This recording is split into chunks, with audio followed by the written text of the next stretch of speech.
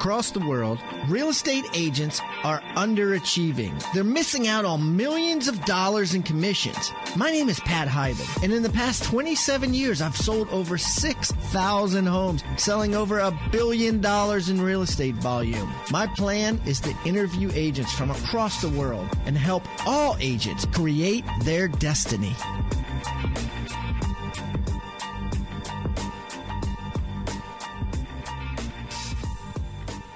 This episode is brought to you by Rebus University. Hey guys, Pat here. You've heard me talk about Rebus University and the success we're having with it. Have over 120 people taking the listing agent course right now as we speak. Wanted to read you a comment. I've got 7 comments, all 5-star comments on it. And it says, wow, first class material. Jeff Cohn is a rock star. Rachel Adams is a rock star. All the presenters deliver tons of value. Thank you, Pat, for drawing out that little extra from each presenter. If you are a realtor or thinking about becoming one, invest in yourself with Rebus University. I couldn't say it better. Dion hit it right on the head. We've had a ton of people graduate. The other day I read off the list. We've had a lot of people in there talking in the dialogue section. Some of the greatest things that people like are the way we talk about rapport building, commission enhancements, sales techniques, objection handling, all the good stuff that are going to help you beat your competition over and over again on listing appointments and never, ever, ever lose a listing again to a competitor. And we make sure that by creating quizzes, there's 42 tests that you got to take and get an 80% or better on before you get your certificate as a pass for a certified listing agent. So as a listener of the show, I have a coupon. It's $100 off. Just go to hibandigital.com/discount. hibandigital.com/discount. It'll take you to the Rebus site. And on the Rebus site, which is rebusuniversity.com, you can even play in some of the modules. You can look at a couple of the videos for free. Kind of take it for a test run. Highly recommend it. And of course, when you get the course on how to win every listing, you get 28 downloads that are completely downloadable. Print them out, change them, put your name on them, make them the way you want. That all these 8 agents from around the world who are top listing agents use on a daily basis when they go on their listing appointment. So in addition to the 10 hours plus a video, the 42 quizzes, and the 28 downloads, you get all of that, and then you get a discussion board where you can talk to other Rebus students at the same time. So hibandigital.com/discount. Now on with the show.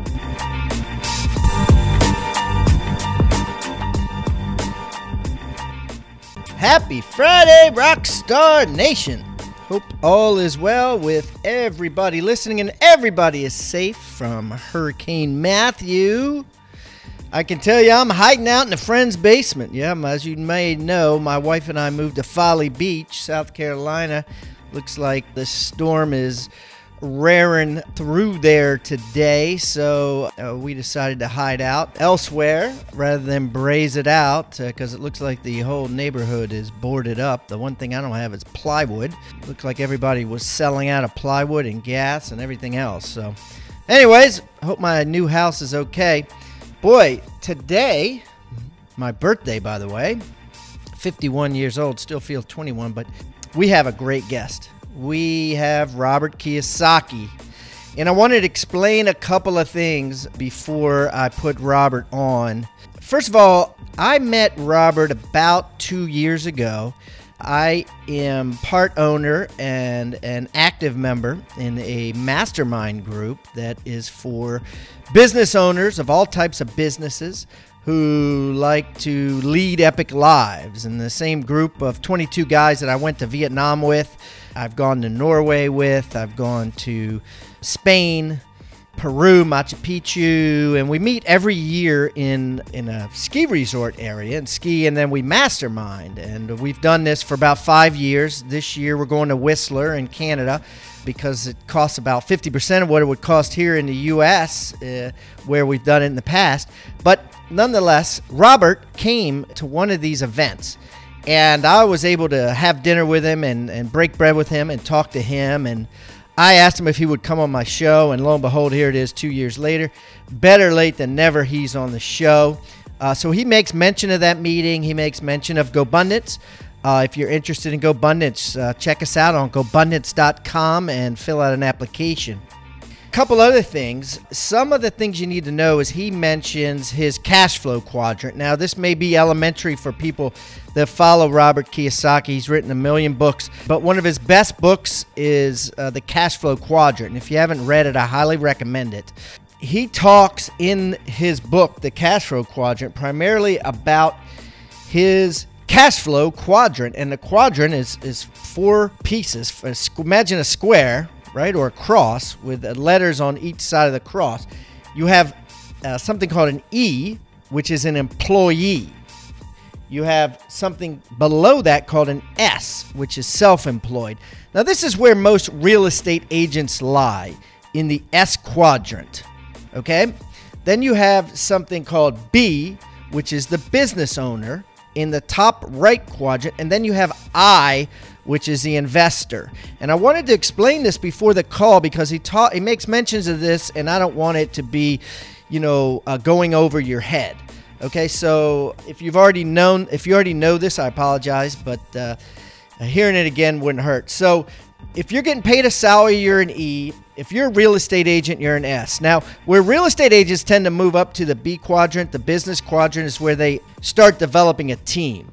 Right? If you have an active team and you have employees and you're getting profit over and above your commissions that you're doing, if you're doing the listing appointments, then that would be B-like.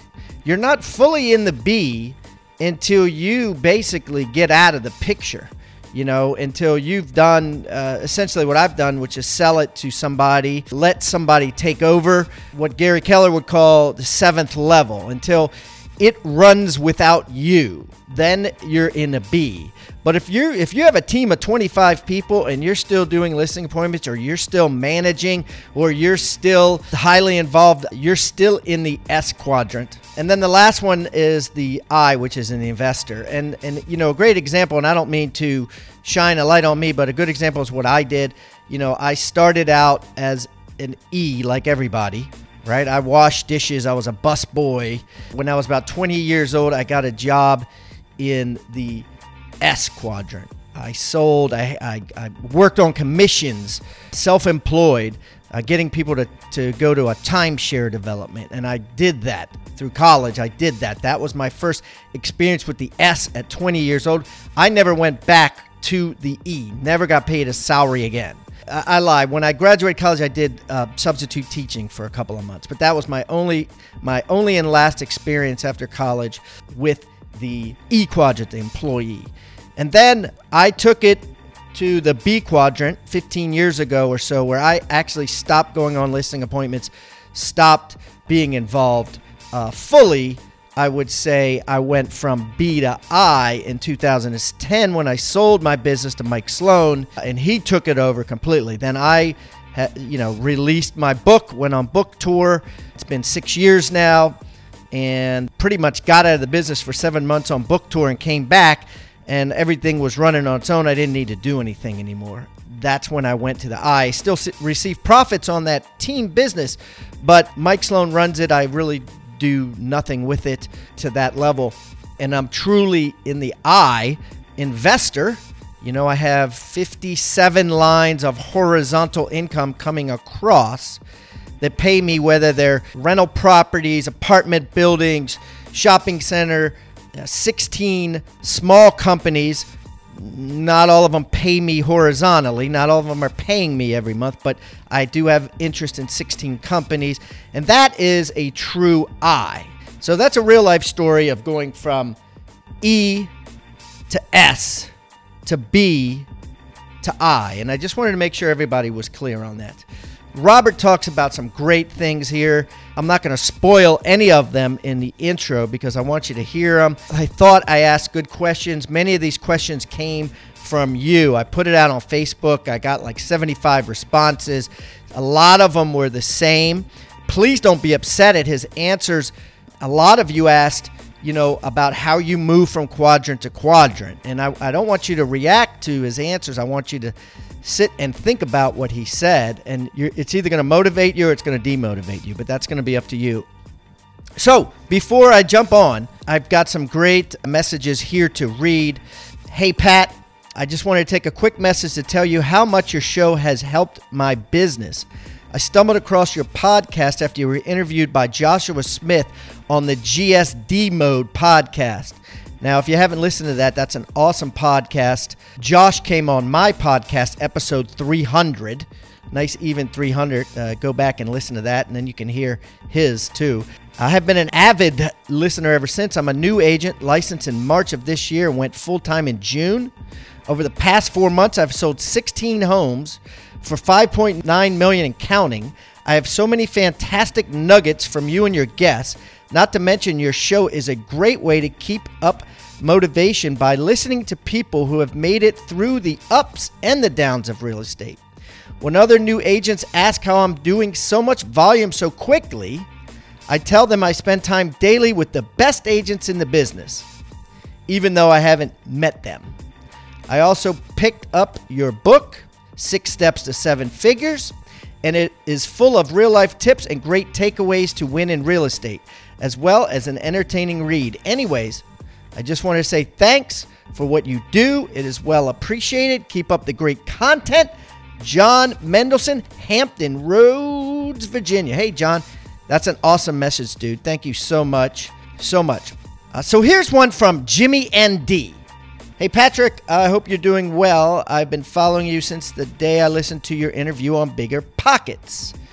Again, that one's coming out too, by the way. Bigger Pockets. I was on Bigger Pockets about 2 weeks ago.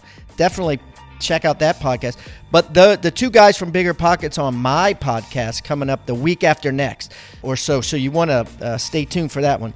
Very impressive what you've accomplished. I just got started in real estate in New York City. I'm with Keller Williams.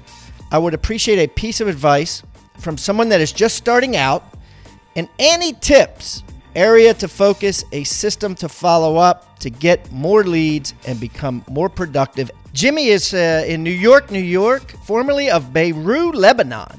Thanks, Jimmy. So here's my advice. I would say, number 1, get busy.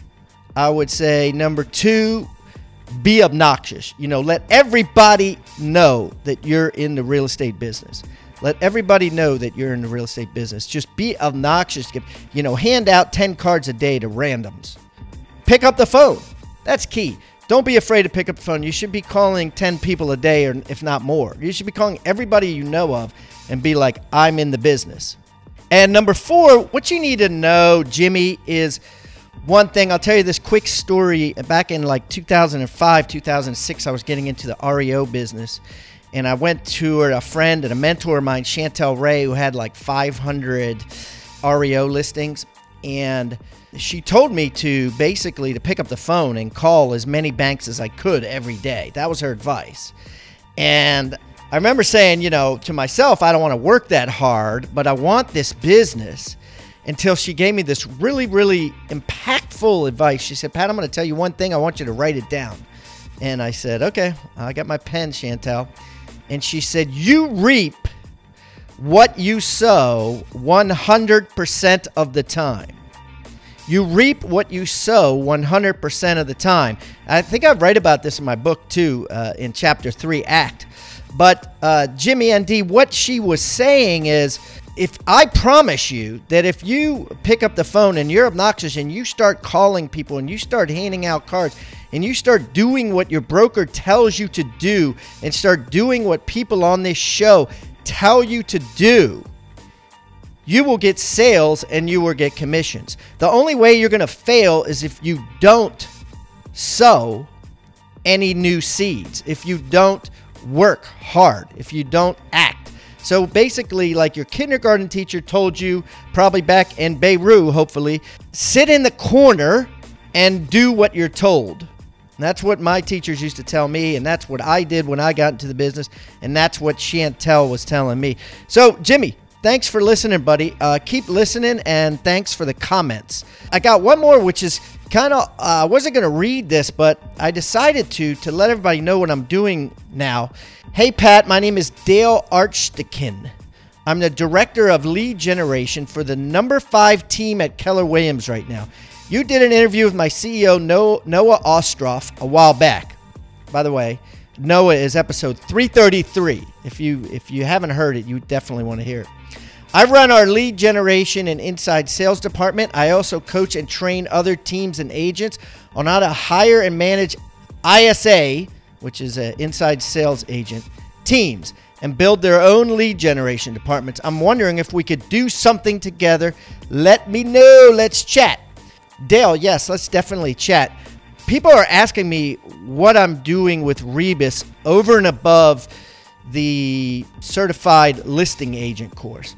And as I mentioned before, I'm building a certified team agent with Jeff Cohn, the massive Berkshire Hathaway agent out of Omaha, Nebraska. And I've got other people in the works that I'm building other products with to benefit you guys. And this could be one of them.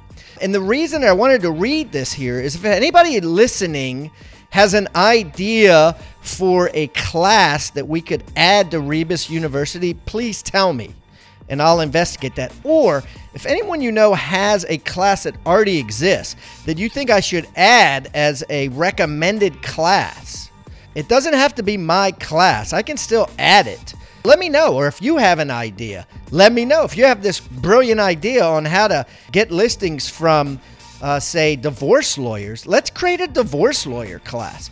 Let's do this. So think about that, guys. I'm easy to get. I'm easy to Google. I'm easy to find. Just go to Facebook or whatever. Most of these are coming off of either Rebus University website or the Hyben Digital website. So, man, I've had a good week with comments, guys. I really appreciate it.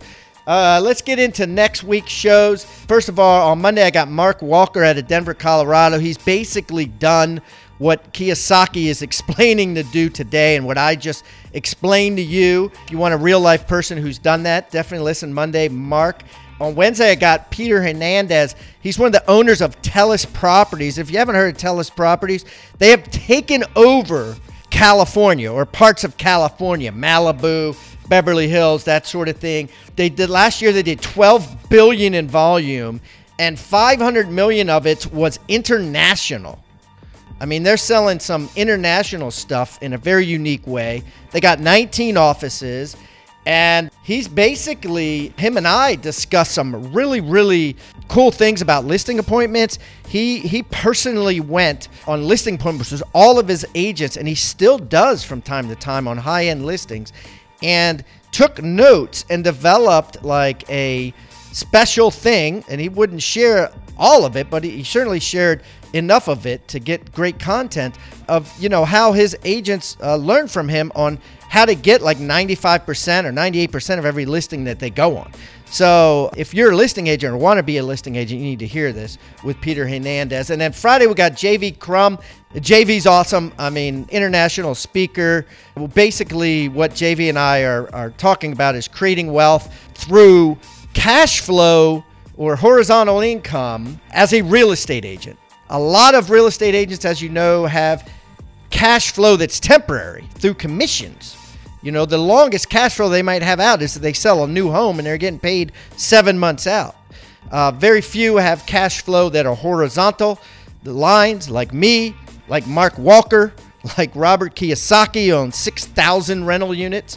And so JV Crum and I broached that subject. So purposely kind of set in some people that had the same belief system as Kiyosaki so we could keep the ball rolling with this, because I think it's really important that you guys as real estate agents start building wealth and start building horizontal income, because there is no retirement that is offered in real estate. So without further ado, let's jump on the call with Robert Kiyosaki, and I hope you guys enjoy the interview that I had today. Talk to you soon. Have a great weekend.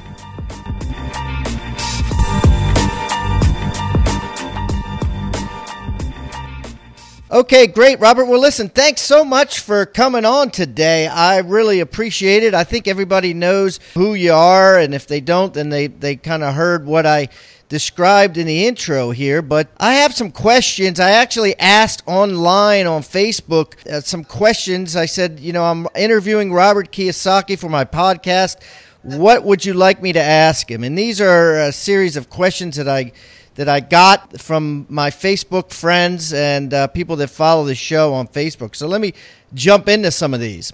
Okay, question number one is, there are so many opportunities for rental properties today, right? And more than ever, real estate is considered an asset class by many. And if you had to pick one of these that I mentioned, which one would you pick and why? Now, let's assume that all of them meet the same rule of 1%, whereas the monthly rent is 1% of the purchase price. So if it's $100,000, the rent is $1,000 a month.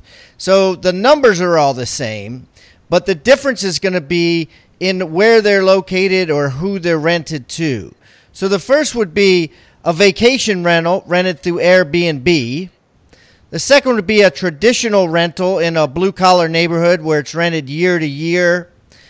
The third one would be a Section 8 government rent. The fourth one would be micro units, like tiny bedrooms in populated areas. And the last one would be college students. Which of those do you like the most, and which do you like the least? Well, I have over 6,000 rental units. I would say most of them are rented to working class families, always near areas where there's steady jobs. So I don't really, I have one or two vacation rentals, but I don't consider them a serious business. Why is that? Well, because I just don't. I mean, I don't really like that. I don't like that business. And then that's personal. Nothing wrong with it. You can do what you like. Section 8, you take a whole different type of management. And I've had Section 8, and they've always proven to be disasters because I couldn't mix Section 8 with working people. And then college students, I had some of those in college towns. But again, that's a different type of, should I say, client. And micro units, I don't have any idea what those are. I generally stick to my knitting. I like to provide housing for people who are working class. And why do you like working class, other than the fact that they sign a full year's lease? That's probably the main reason, and they have a job most of the time. Again, like I said, the biggest problems I've had with Section 8 was that they didn't have jobs, most of them, or they were problem people. And it would have meant me converting the entire unit, the whole complex, over to Section 8 entirely, or get rid of them and put working class in there. Yeah. I don't mix customers, should I say. Wow, that's great. That's great. Okay. So when 2008 came around, or right before 2008 came around, and the market crashed, very few people predicted it. And now that movies like The Big Short have come out and people are in the market that were in the market an easy 10 years ago or less, 8 years ago, are aware of what happened, and they're very sensitive to it. And you have a lot of people this time around predicting market crash. And I wanted to get your take on it. Is it going to be any different this time around, this cycle, because so many people are actually talking about it or trying to predict it versus last time where it was much of a surprise to most people? Well, I did call the 2007 and 2008. You can see me on CNN with Wolf Blitzer on my website. And I'm calling the crashes coming before they arrived. And I'm calling for the biggest crash of all coming to 2016. On the other side of it is that crashes are when you get rich. So I love crashes. And so I'm not afraid of them. That's a big difference. So what do you anticipate happening next year? Because 2016, that's this year, actually. What do you anticipate happening now or in the next 12 months? I'll tell you the things that have happened. As you know, the stock market is completely rigged, 100% rigged now. And it's called financialization. And I don't trust that. I don't trust anything in paper. I don't trust cash. I don't trust stocks, bonds, mutual funds, ETFs. Anything in paper, I'm out of right now because it's manipulated. So on the other side of it, what is crashing is that we're now in World War III. And I'm very pessimistic simply because I'm a pessimist as well as an optimist, so don't get too upset with this. So we're at World War III right now. We now have ISIS, which is kicking our asses. We have Boko Haram, Hezbollah, Taliban, Al-Qaeda, and they're all over the world. And so we're in World War III right now, and nobody really watches that thing. But also what's happening is that we've had a crash in interest rates. And negative interest rates are no good. They're great for me because I'm making a lot of money because I'm borrowing.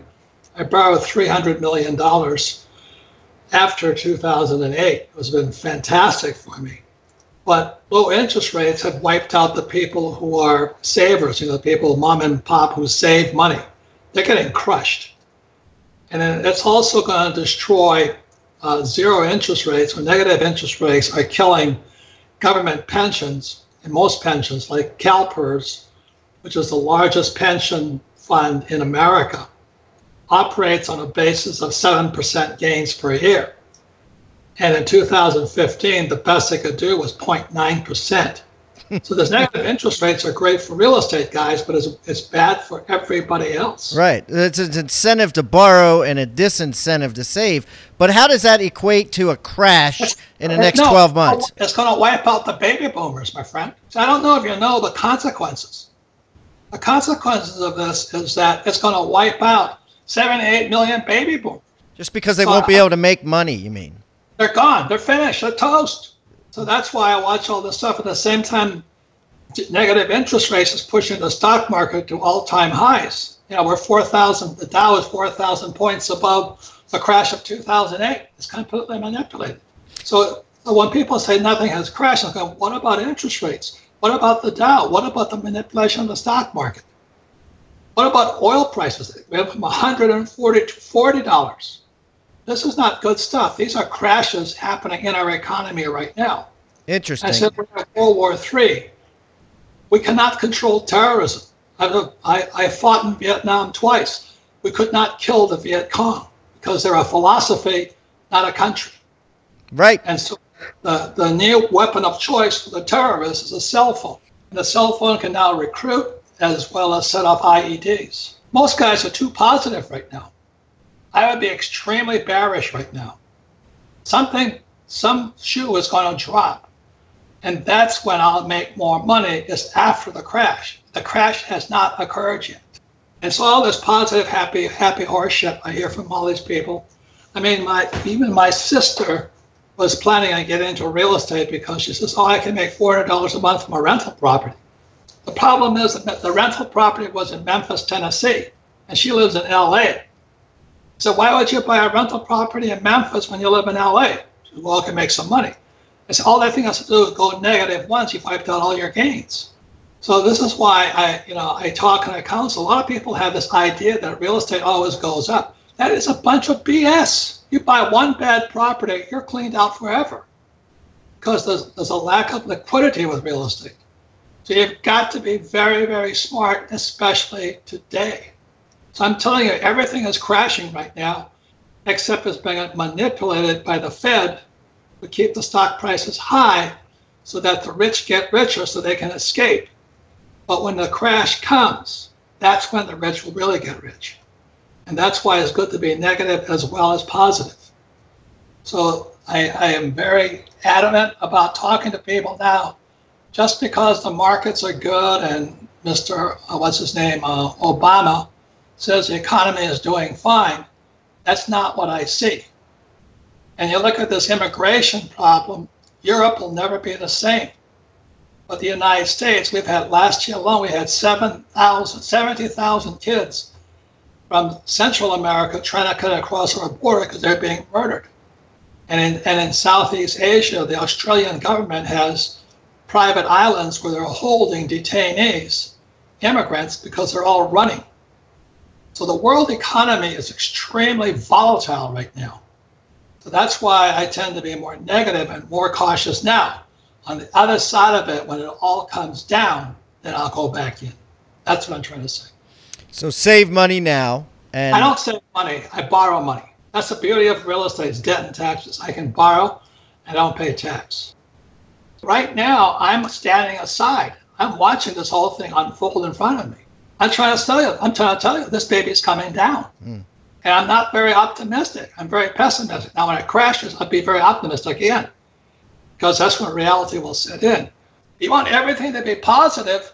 Look, I'm trying to tell you, we've never been here before. Lord Rothschild of Rothschild Bank says, oh my God, we cannot stand here much longer. Look at Deutsche Bank is in serious trouble. Deutsche Bank's the most powerful bank in Europe. Now it's being caught for, criminal activity, the subprime stuff.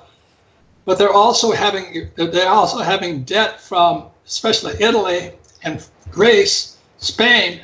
They're not paying. So the most powerful bank in Europe is in trouble. So that's the kind of stuff I watch. I'm not one of these happy Pollyanna guys who are just saying there, real estate's always going to go up.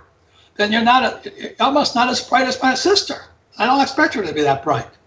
But she expects she's going to make $400 a month from a property in Memphis, and she has nobody watching it for her. And she's crazy because, as you know, property is property management. It's not acquiring properties, Doug. Easy, very easy. Managing the property is the hard part. Yeah, agree 100%. So let's switch gears a little bit. Some of our listeners are struggling with the cash flow quadrant. And where they struggle the most, it seems, is going from an S, right, to a B. Can you talk a little bit about what you would recommend for them to, get out of that mental block that's keeping them from going from an S to a B? That's a very sophisticated question, but I'll just say this much, okay? You got E, S, B, and the I. They're 4 different human beings. So they're all humans, but they're different beings. And what makes a human being a being is, number one, is their mental intelligence is different. Second is their physical intelligence. Third is their emotional. And 4 is their spiritual intelligence. So a person in the E quadrant has one type of mental mindset. Generally, what's rattling around in their brain is, I need job security. I need a steady paycheck. Emotionally, they're going, well, what if I lose? Physically, it's like, I got to make sure I don't lose anything. And spiritually, they have no guts. So a person in the E mindset has a very tough time moving to the S mindset, because in the S mindset, it's completely different again.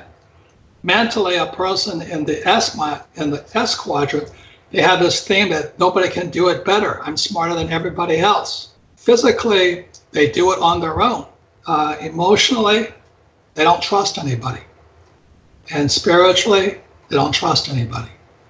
And when you move to B, it's against a whole different being, mentally, physically, emotionally, and then spiritually. And then the I quadrant is the best of all quadrants, but very few people will make it there. So each one is a transformation. It's like like when a person enters a job force, they enter like a little caterpillar, they become a butterfly. When they enter the S quadrant, they enter a caterpillar again, no matter how successful they were as an employee. And it takes time for them to metamorphosize and become a butterfly in the S quadrant. It's the same with the B and same with the I. So it's a tough question. It's not easy. Like, for instance, I quit my job in 1978 from Xerox. And I was very successful in the E quadrant, working for Xerox. I had a bright career ahead. So they had a bright career ahead at Xerox. Now I entered the S quadrant. I start from zero again, and nothing. I nearly quit so many times in the S until I got strong as an S. Then I moved to the B. So each one is a metamorphosis. It's like a caterpillar entering a cocoon and emerging. And many times it's a painful process. So that's why it's not easy for everybody. It's a great question. I wish I had an easy answer. But if you look at the people who don't make it, many of them just can't take the pressure. They can't take the heat. So the same as when I was in flight school, I entered Navy flight school. I couldn't fly at all. And 2.5 years later, I was flying in Vietnam. That was a metamorphosis. But not everybody could do it. A lot of guys didn't make it. Interesting. It seems like if anything, it's first and foremost a mental metamorphosis. It's mental, emotional, physical, and spiritual. There are a lot of guys, when I was in flight school, They just couldn't take it emotionally. They couldn't take it. You look at what's happening today. I mean, I don't know what's happening, but there was that Marine who just committed suicide at Paris Island. And they said they put too much pressure on him. What do you expect? You know, I mean, my friend who is a 3-star general, he says, the kids coming into the Marine Corps today are a lot weaker emotionally. They're strong physically, but weak emotionally. And even this thing in schools now that the kids want safe zones or something like this. So there's something going on in our environment that people just lack, you know, what my Jewish friends call the chutzpah, or the guts. So that's where most of it lies. So it's best to just stay in the E quadrant.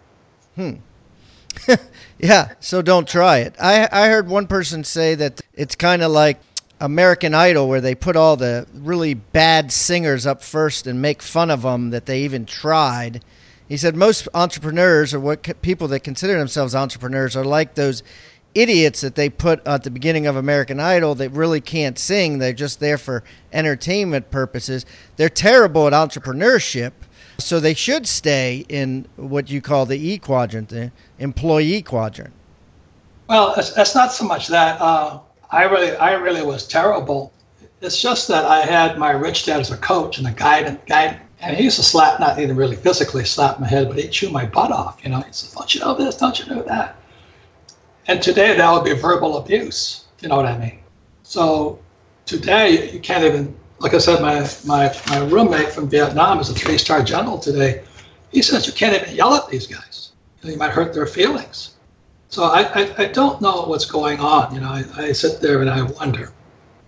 But I do know for me, there was nothing in my makeup that said I would have made it, you know, as an entrepreneur. Because it does take guts, it does take emotional intelligence, mental intelligence, physical intelligence, and spiritual intelligence. And most people have it, they're just not used to calling on it. I think that's the problem. Very interesting. Very interesting. So now, when you were at our GoBundance event about a year and a half or so ago, you talked about gold, silver, you also talked about oil, and you talked about bullets. Do you still have the philosophy that those are good investments, or can you elaborate on that a little bit? I don't look at, I have, what I was talking about is you should have the 4 precious metals: gold, silver, guns, and bullets. And what I'm talking about, you got to have a plan B. Look, the problem in the world economy, which is most people's plan A, is they save money, you know, they invest for long term in the stock market. And those are the people that are in serious trouble today. You know, savers, like I said, interest rates have fallen. When I was in 1970, interest rates were at 16%. Now they're negative 0.5%. And so people are still saving money. Those are the people getting wiped out. Their plan A isn't working. The other people's plan A is to invest for the long term in the stock market. And today the Dow is at 18,000, an all-time high. And there's still these idiots out there who are investing for the long term. You know, in 1996, there was a book written called The Millionaire Next Door. And then my book came out in 1997 called Rich Dad, Poor Dad. And Rich Dad, Poor Dad and The Millionaire Next Door are exact opposite books. So today, The Millionaire Next Door is getting wiped out. The Millionaire Next Door turned out to be the foreclosure next door, the unemployed foreclosure next door, because they actually believe their house was an asset. What a bunch of idiots. So they got wiped out. And so some of the Millionaire Next Doors are hanging on because the stock market has recovered from a low of 9,000 to 18,000. Question is, how much longer can it stay up there? And where does the millionaire next door go the next crash? Savings? Are you crazy? Back in the stock market? Are you crazy? So that's why I said you got to have a plan B. And plan B are tangible assets. So gold and silver, in my mindset, fit tangible. That means the government and the banks cannot mess with it. You know, gold is gold and silver is silver. I don't hold them as investments. I hold gold and silver as an insurance plan against the idiots like Janet Yellen and Bernanke and Greenspan and this guy Obama and the Bushes and all that. It's all rigged. It's all rigged. So that's why gold and silver are insurance against the printing press. That's why I keep it. As far as oil goes, the reason I like oil, and I don't mean Exxon or Standard Oil, I like oil because if I invest $1 million in oil, I get 80% return day one. I get 800,000 back day one. I can't do that with Standard Oil stock. So there's a method to everything I do. So I love oil because my problem is too much income. So I've always got to be offsetting income with tax losses.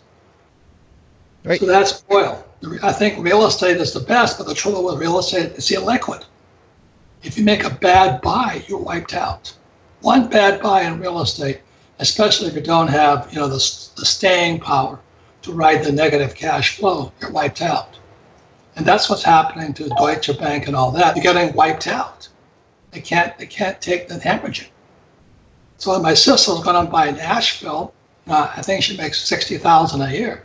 I said, how long can you stand to hemorrhage $1,000 a month? Not too long. I said, then don't touch it. I don't care how much you make. All you need is one bad investment, you're finished. So real estate is a different beast. It's, to me, the best of all the classes, but it's the most illiquid. At least gold and silver are liquid.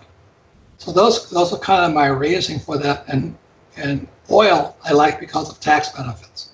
You can get the same tax benefits investing in food, water, other things like energy.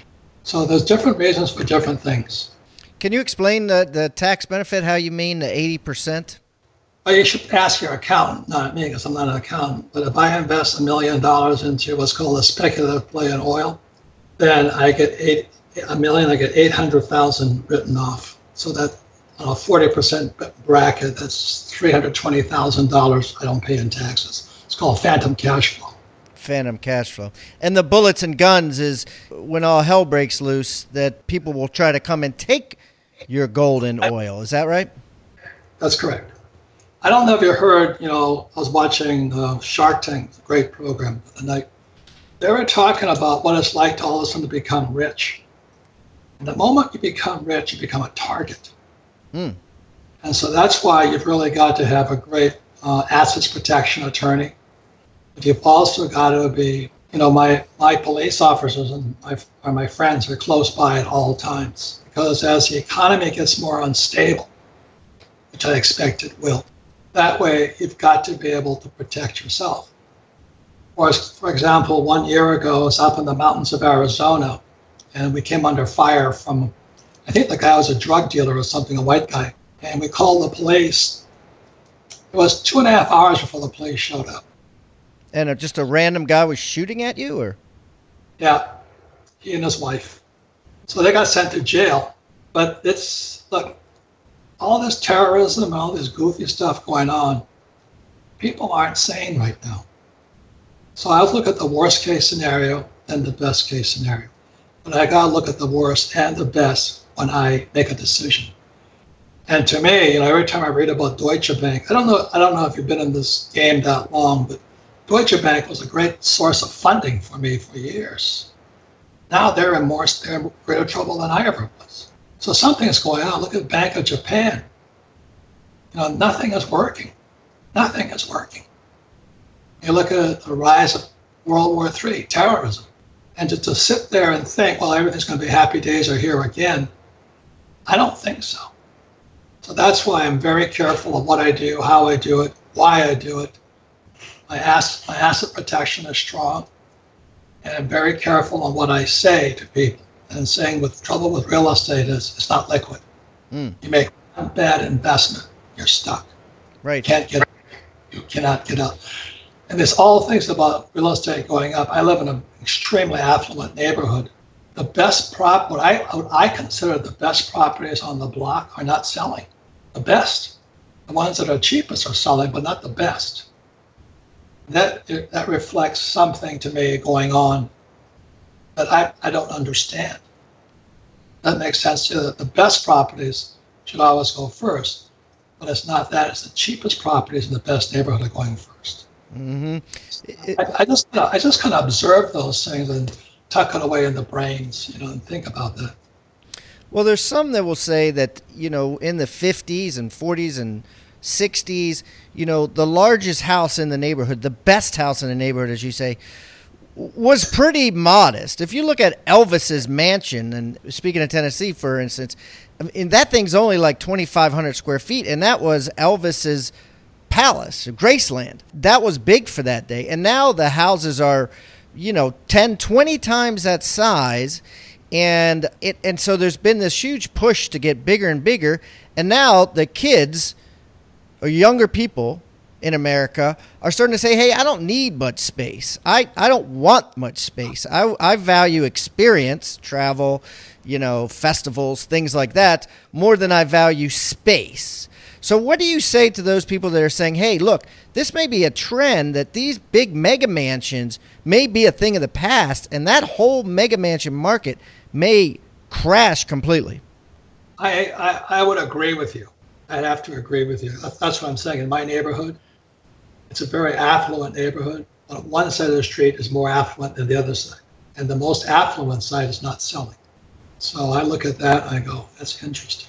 And I do know there's a shift away from large houses with the younger generation simply because they can't afford them.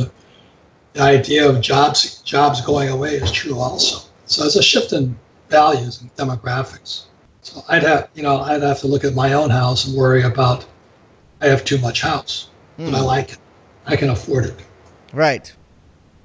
And you don't plan on selling anytime soon? No. And that's another thing that I find kind of interesting. Is I was listening to Barbara Corcoran of Shark Tank, and she said a real estate investor, she basically described a real estate investor as a flipper. And I don't know if you know, but that's capital gains. I go for cash flow. And so the people that only get caught are flippers. They buy a place, they fix it and flip it. And that's not what I do. We buy a place and depend on the Warren Buffett approach, want to hold on to it forever. So that's different philosophies. Again, I'm not saying one is right or wrong, but if you flip properties, you pay the higher taxes. If you go for cash flow or passive income, you pay no tax. Very big difference. Yeah, I remember hearing you say that you've never lost money on real estate because you've never sold it. I've sold some, but I don't try and flip it. That's a big difference. I'm not waiting. It's called the greater fool theory. You're looking for a fool greater than you to come along and buy it. So it's just a different philosophy. I think for your listeners, it really is important to get your philosophy straight. You want to be a flipper. Who's that guy on TV, the Ricardo or something, Yeah, there's a million of them now. There's like 15 shows on flipping. Flip this house, flip this house, flip this house. And that's not what I do. Not that my way is better, but I tell you what, steady paychecks every month sure are better than flipping. Yeah, and that leads to another question, and that is right now in America and actually throughout the world, and you mentioned Shark Tank, there's more ingenuity than ever before. You have more people starting companies, raising money to start companies, flipping houses, doing all these things because of the reality TV shows that put them in front of us. And I wanted to get your opinion on what does that mean? Is there a huge risk that's being created by all of these quick money people that want to make money but don't want to necessarily work for it the old-fashioned way? It's a good question. I remember when I was just starting out, this is 40, 50 years ago, I started the nylon Velcro surfer wallet business, and I was called an entrepreneur by my local paper. And my poor dad called me up and he says, you see what the paper called you? I said, what's that? They called you an entrepreneur. I said, what does that mean to you, Dad? He says, it means you're a crook. And that was 40 or 50 years ago. Now everybody wants to be an entrepreneur. So I think it really is that times have changed. There's 4 or 5 things that are driving that.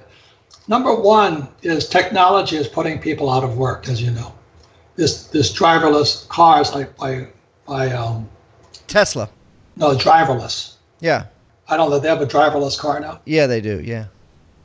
So that means for the male population, a big hirer of people who drive are men. So that means pretty soon they'll have trucks that are driverless and taxis and all this stuff. So it's Uber, people, oh, I'm an Uber driver. I said, I don't know for how long. Even Lyft now is experimenting with sending you a car that's empty with a driver. So technology is going to push more people out of work than ever before. And then you have the baby boomers who are now at the end of the line. They're going to affect the markets a lot because their spending days are over. They're going to conservative. Another thing that's wiping people out is financialization. There's a collusion between the banks and our government. Like Goldman Sachs, and Goldman Sachs controls most of our central banks. And technology that, a bunch of things that are happening, but it's causing the more ambitious people to say, I'd better become an entrepreneur, which is a good thing, but as you and I know, 90% will fail in the first 5 years. But that's how you learn, so it's part of it. So it just means there's going to be a lot of losers. You can call them that, or there's people who are learning a lot quickly. But I'm constantly surprised. I talk to some young people coming out of school, and maybe I'm just an old guy now, but a lot of them have not a clue what real life is yet. I'm sitting there going, I don't know if I was idealistic, and I was idealistic. I volunteered. I didn't take a high-paying job, but I volunteered for the Marine Corps because I was being idealistic. But I didn't have this idea that the world owed me a living. And just because I had a college degree, I was better than the next guy. And I was at my friend's company, which is kind of a health rehab company. And my friend said, see that guy over there? I said, yeah. He has a master's in physiology. And he has no customers. And I said, why is that? It's because he's arrogant. He thinks he's better than all the other guys working here. And I see that a lot, like I have a master's degree and I'm better than you, but they don't really have people skills. So as you know, as an entrepreneur, you better have very good people and communication skills. And a lot of young people don't have those skills because they sit there staring at their screen on their iPhone. Right. So they're good on the iPhone, but not one-on-one. Now, you mentioned the bachelor's degree. Some people are calling our higher education is in a bubble in itself, that we're due for a huge depreciation in costs of college. What are your feelings on that? Well, look at MIT and Harvard. They're already offering free education, which I think is kind of a good thing. But the question I always ask people is, where does education take you? That's the question. I mentioned like when I entered flight school, I knew what I was going to exit as. I was going to exit as a pilot, and I wanted to be a pilot. So when you come out of school with a bachelor's degree, what do you emerge as? You emerge as an unemployed student. I think that's funny. You still don't know much, and you now have to find a job to get some real life experience. I'll read you this quote from a good book. It says, imagine, this question you asked me about how you go from E, S, B, and I. Yes. Each one is a transformation, a metamorphosis. So imagine that as a caterpillar transformed its shape, it must experience excruciating pain while having no inkling of the exaltation of flight. I'll read it again. Imagine that as a caterpillar transforms its shape, it must experience excruciating pain while having no inkling of the exaltation of flight. And for me, the thing that was pretty good about flight school, I didn't know how to fly, but I had a sense of what it would be like. And the average person coming out of a college degree, the master's degree, or whatever it is, they don't know how to fly. They don't know what it feels like. They don't know what freedom feels like because they're looking for a job. So being an entrepreneur is like having that freedom to fly, but they're not willing to go through the pain. That makes sense to you? Yeah, 100%. I mean, they need to know that if you're going to go from one quadrant to the other, it's going to hurt. It's going to be like a drug withdrawal. it's going to be extremely uncomfortable, and every day you're going to feel like crap, but it's part of the process. Is that what you're saying? Exactly. It's a transformation, a metamorphosis. Whereas the problem with kids, I mean, they know all the right answers, but they haven't gone through the pain yet. And, there was a young guy in Europe. He just inherited 15 billion from his father. Well, I wasn't that lucky. My old man didn't leave me 15 billion. So if your old man's not going to leave you 15 billion, you might have to go through some pain. Yeah, that's the thing. I was advising a friend of mine. He had an opportunity to buy a business that already existed and get a loan for $1 million, or start his own business like an insurance company or an insurance agent or a real estate agent or something where he would have to get his head kicked in, but that he could do it for free. He could do it with no money, basically. You get an insurance or real estate or something like that for $1,000.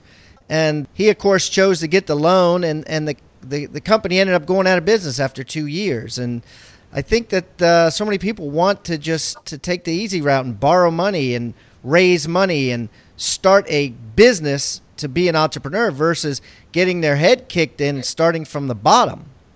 I would say you're pretty accurate on that one, because like I said, I love Shark Tank. I love watching them, And there was these 3 Asian women one time. They went up there and they were looking for $600,000. And when I think it was Mark Cuban asked them, what are you going to do with the money?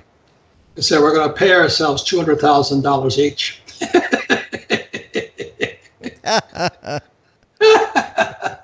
And Cuban went off the rails on that one.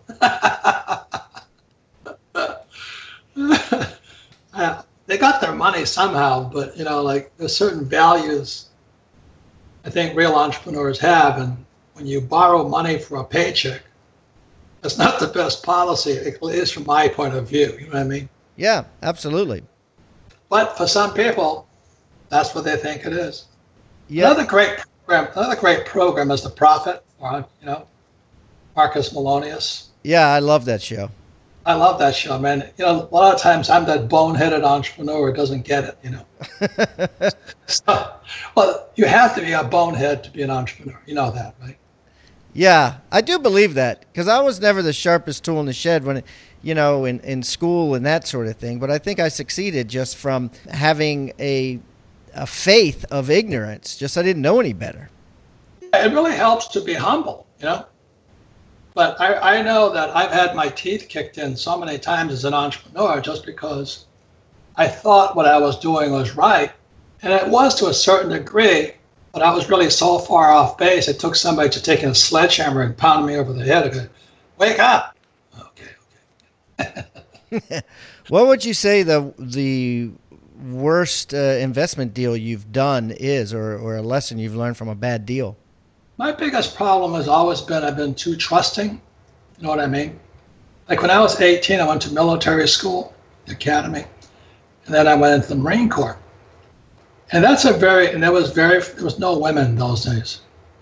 It was a very tough, macho organization. The Marine Corps is fairly rigid. So was the academy. And you learn that you fucked somebody over, they fucked you over. It was just tit for tat, that fast.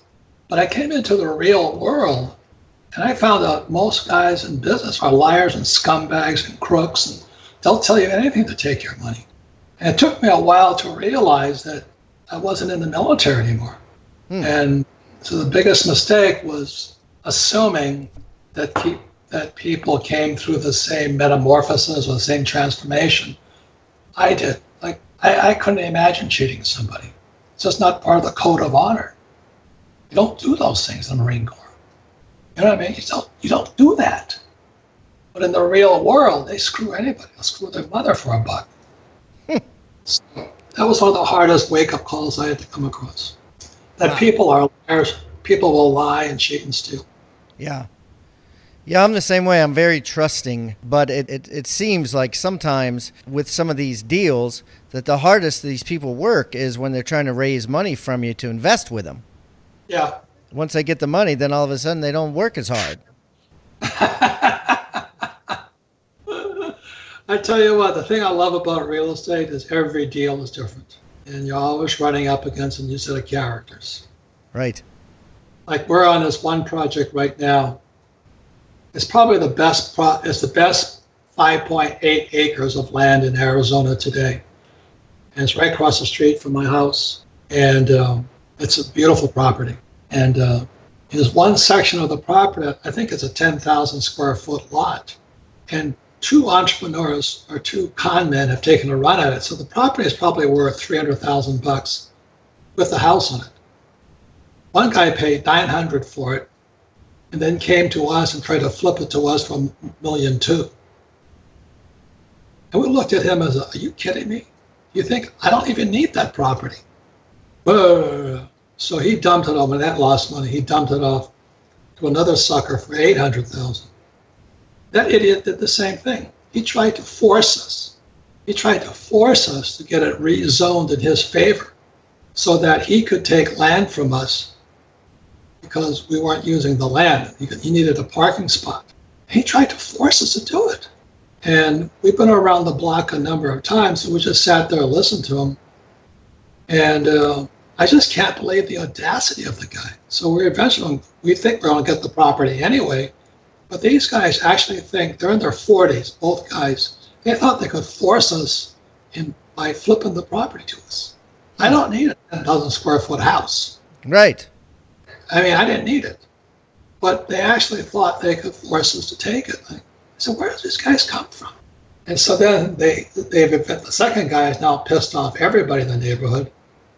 And some of the guys in that area are fairly substantial, like mega millionaire developers. And they look at this clown in his 40s, they go, are you kidding me? And he's sitting there, prancing around like a little bantam chicken. You gotta be kidding me. Where do you come from? So he's cleared the land and all this, and he's trying to force us to cede to him another 5,000 square feet so he can put parking on it. It now pissed me off. Why would I do that? Amazing. So, Robert, this has been awesome. I really, really appreciate you being on the line today. This has been incredible. Thanks so much for your wisdom and advice. I'm going to put all of the information. I'm going to put the books Robert mentioned, everything on hibandigital.com/Robert Kiyosaki. Robert, thanks so much again. I really appreciate it, and hopefully we'll break some bread again in the near future. Thank you. Thank you, Pat. Guys, you belong to a great organization, GoBundus.com. So thank you very much.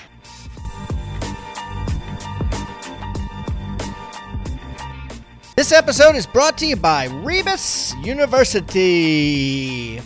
Hey guys, Pat here. You've heard me talk about Rebus University and the success we're having with it. Have over 120 people taking the listing agent course right now as we speak. Wanted to read you a comment. I've got 7 comments, all 5-star comments on it. And it says, wow, first class material. Jeff Cohn is a rock star. Rachel Adams is a rock star. All the presenters deliver tons of value. Thank you, Pat, for drawing out that little extra from each presenter. If you are a realtor or thinking about becoming one, invest in yourself with Rebus University.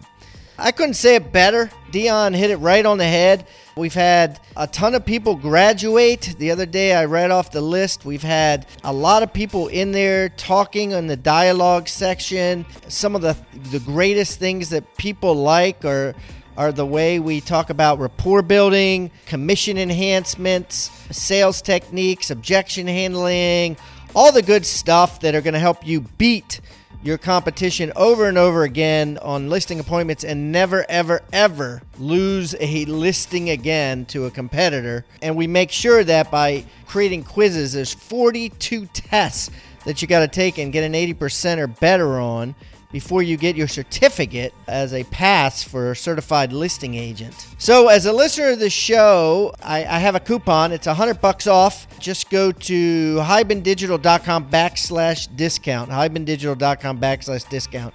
It'll take you to the Rebus site.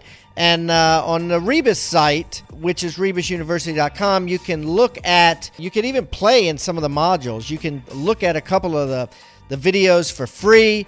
kind of take it for a test run. Highly recommend it. And of course, when you get the course on how to win every listing, you get 28 downloads that are completely downloadable. Print them out, change them, put your name on them, make them the way you want. That all these 8 agents from around the world who are top listing agents use on a daily basis when they go on their listing appointment. So in addition to the 10 hours plus of video, the 42 quizzes, and the 28 downloads, you get all of that. And then you get a discussion board where you can talk to other Rebus students at the same time. So hibandigital.com/discount.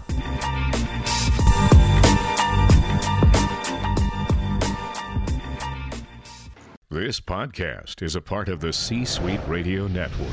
For more top business podcasts, visit c-suiteradio.com.